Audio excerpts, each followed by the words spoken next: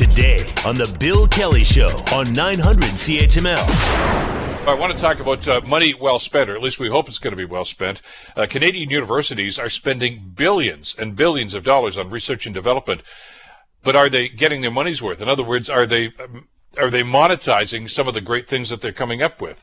The numbers indicate that that's not happening, especially on a national basis, and, well, that's something to be concerned about. Joining us to talk about this is Catherine McIntyre. Catherine is a feature writer for The Logic and covers off this piece that she wrote for The Logic just a little while ago, and we're pleased to get her onto the program today. Catherine, thank you so much for the time. Good to have you with us today. Thanks, Phil. Glad to be here. Well, we've had a discussion like this on our program in the past, variations on this theme anyway, about monetizing some of the innovations and the research that's gone on at some of these universities, which I guess is supposed to be the ultimate goal, or is it really? Are universities looking that far ahead with the research that you've done here, Catherine, to understand that there needs to be some sort of monetization of the ideas and the concepts that they may be developing and working toward? Yeah, I mean, it's a discussion we're having more and more lately, it seems, because, you know, what the goal of all of the research money that's going to universities, it's I guess, changing, or it's different depending on who you ask, right? So just to step back and give you some of the high-level findings that came out of this recent report from an organization called Autumn.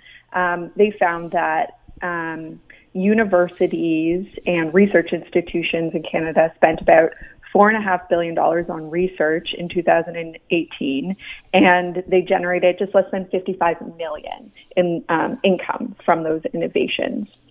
So, you know, if you look at the surface, that seems like a really big gap in terms of money in and revenues generated, right? If you're looking at this on a typical return on investment. But, you know, lots of folks say that universities operate a little differently than just a typical business.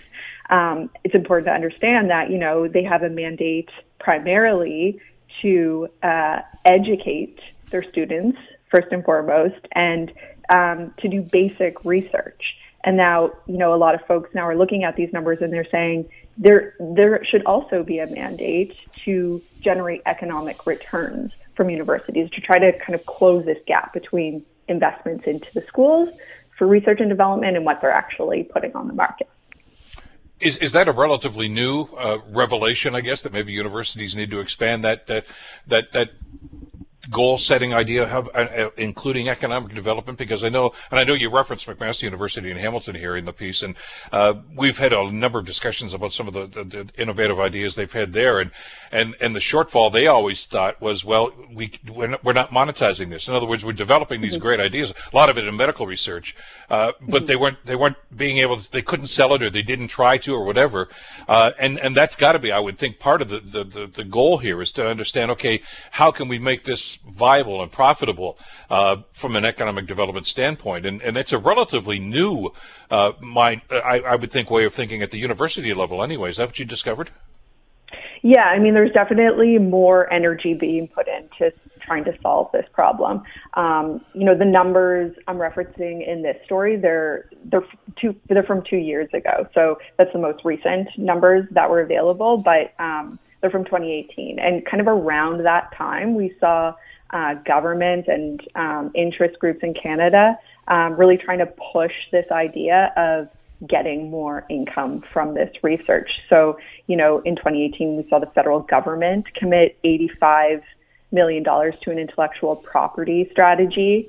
And then just this past December, with that money, they funded something called an Innovation Asset Collective. So this is a 4-year pilot project, and the way it works is this nonprofit organization will buy patents for Canadian companies to license and help them generate more intellectual property themselves through things like education and just funding it. And, you know, we've also got provinces like Ontario, which has said, again, this is in the past year, they said that they're going to revise the mandates of universities and research institutions to place more emphasis on turning publicly funded research into revenue generating products. So we've got, with that initiative, Jim Balsillie, former co-CEO of BlackBerry, which has been, very successful at patenting their intellectual property. That group is now meant to work with universities to create these mandates, like I was talking about, to create an IP curriculum and just improve literacy around intellectual property. We've got stuff happening in British Columbia as well on this too, just kind of in early stages. Catherine, what would happen before universities started to develop this mindset? I mean, and it's just not, of course, the research and development is not new. They've been doing that for quite some time, and the amount of money, as you mentioned in the piece today, is staggering. And but I guess they looked at it as an investment. But previous to this kind of development that you've written about, would those ideas be developed, or these concepts be developed, and the universities just wipe their hands and say, "Here, our work's done. Now it's up to the private sector to do what they want with this"? I would think if that's going to happen, a lot of these great ideas and concepts and developments would wither on the vine because there was no uptake. Yeah, I mean, it really depends, right? So different universities have different policies around what happens with the research that comes out of these schools. So, in many cases, it is, the private sector might, that's kind of the best case scenario as an alternative, is the private sector would take these innovations and license them themselves and generate royalties from them. In many cases, those are private companies from outside of Canada. So that is also a concern, because then you have all of this wealth leaving the country. But you've got, a school like the University of Waterloo, which entrepreneurs find very attractive because of their policy. And what they do is they say that, okay, we'll fund this research and development, and any inventions that come of it, the intellectual property associated with that, the inventors themselves get to keep that. So with that school, we saw that their licensing income was quite low, even though, they produce twice as many startups than any other university in Canada, and spend a lot on R&D. So really, it's not, I guess, these numbers, when you look at what the school itself or the institution itself is generating in income, that doesn't necessarily tell the full picture of wealth that's being generated from research and development funding. We should probably maybe go down this road just a little bit, because I know you touch on it in the piece, why it's so important for universities to be able to do this. And, when we talk about the amount of money that's going into research and development, the $4.5 billion that you referenced as the kind of the starting point here, we also know that a lot of money, unless it's coming from the corporate world, is from governments, and that's drying up. It's not as much as it used to be in past years. And for universities to be sustainable, it's almost as if they need to find a revenue source, and selling the intellectual properties that they develop there might be a best way for them to do that. Yeah, absolutely. Yeah, we saw that, government funding dropped a little bit in the year we're looking at. I think the University of Saskatchewan is a very good example of how getting some of these royalties can really help sustain your income for years and years. So they topped the list this year in terms of most money generated from the research and development. They topped the list pretty much every year, I think, at least for the past decade. And so they generated $17 million in revenue, and that's, out of the total $55 million that all universities generated.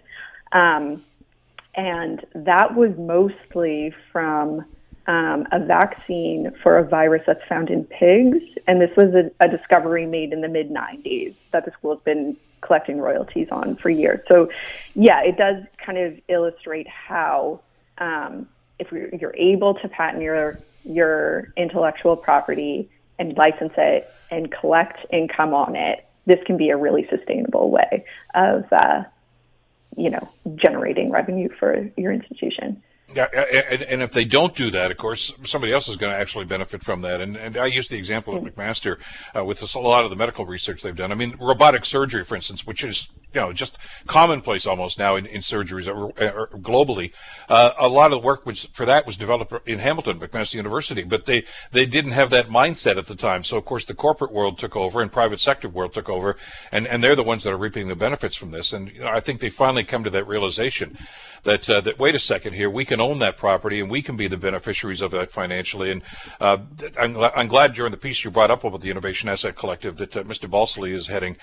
We've talked to Mr. Balsillie back in the days when he was still with BlackBerry and RIM, and they were encouraging that sort of thing at that university, to not just to dream and to develop these things, but to actually own them as well. And we've seen how those universities have benefited from that. And by the way, you mentioned Saskatchewan, I guess, has been number one in this for the last little while. McMaster's up there, U of T, UBC. So it's obviously an idea that seems to be catching on with more universities now. Yeah, absolutely. Yeah, McMaster, I think they ranked third overall, and they actually had the most licenses. So they had 115 licenses, and the next was University of British Columbia with 85. So they're doing pretty well. And so yeah, again, to your point, it does kind of indicate that I think at least institutions and governments, folks funding the research for these institutions are starting to talk more about how to really get the most out of what they're putting into them. One of the things that we've noticed, and I wonder if you've got an inkling of this when you were doing the research for the piece that's available for the folks, and I'll give them the location when they can find this in a second, Catherine, is what I'm finding a lot of universities now are starting to partner up to share some of this information because they can see that there's an end game and could be a financial gain as a result of this. And you look at McMaster or Waterloo, 10 to 15 years ago, they almost looked at each other as competitors, for investment dollars, for research dollars, etc. I'm seeing that there's almost a collective now where they're working collaboratively in situations like this to develop. I mean, the old idea that two heads are better than one or five are better than one, whatever the case might be. And I guess that is going to, they hope anyway, create a stronger sense of belonging and maybe sharing of some of the money that can be developed from some of these ideas. Yeah, that's an interesting point. In Southern Ontario, like you said, you've got kind of a medical tech innovation hub kind of bubbling up there, and that really is the product of collaboration between McMaster and the University of Waterloo, where you have the medical expertise at McMaster, and you have a tradition of startups and tech innovation at the University of Waterloo. So yeah, there are signs that is kind of an effective way to approach this problem. Also, a couple weeks ago, some top universities in the United States, I think it was a group of 15 of them, including Yale and Harvard, they got the okay from the government there to move ahead on creating their own kind of patent collective of sorts, which will allow them to pool together all of their intellectual property. And the idea here is to create a sort of one-stop shop for startups or other companies that might want to come in and license these patents. And, that could be for anything from, autonomous vehicles or any other high-tech innovation. So, yeah, this idea of working together to solve this problem is definitely, something that folks are thinking more about as well. We're just about out of time here, but it's a fascinating topic. That's why I was so glad you could be able to join us today, because we've seen that evolution happen at McMaster University in Hamilton, where there's an innovation park and basically there's a pod there, where they're attracting angel investors and entrepreneurship, et cetera, et cetera. And it's amazing how it just seems to mushroom from that one idea that, hey, there's an opportunity here for us to monetize some of the great ideas that are coming out of here. And I'm seeing more and more universities starting to pick up on that too. If the folks want to read the piece, and it is a great piece, Catherine, it's in the Logic. I know it's a reprint in the Financial Post as well. They may want to go onto the webpage and find that too, but it's a great read. Thanks so much for the time today. Great talking with you. Thank you, Bill. Take care. Catherine McIntyre, feature writer for The Logic, talking about some of the great innovative ideas that are happening at universities right across the country now, and understanding that there's some brilliant things coming out of those universities, and instead of just letting it drift out there into the ether, those universities are owning that, and there's a financial benefit to them for that too. The Bill Kelly Show, weekdays from 9 to noon on 900 CHML.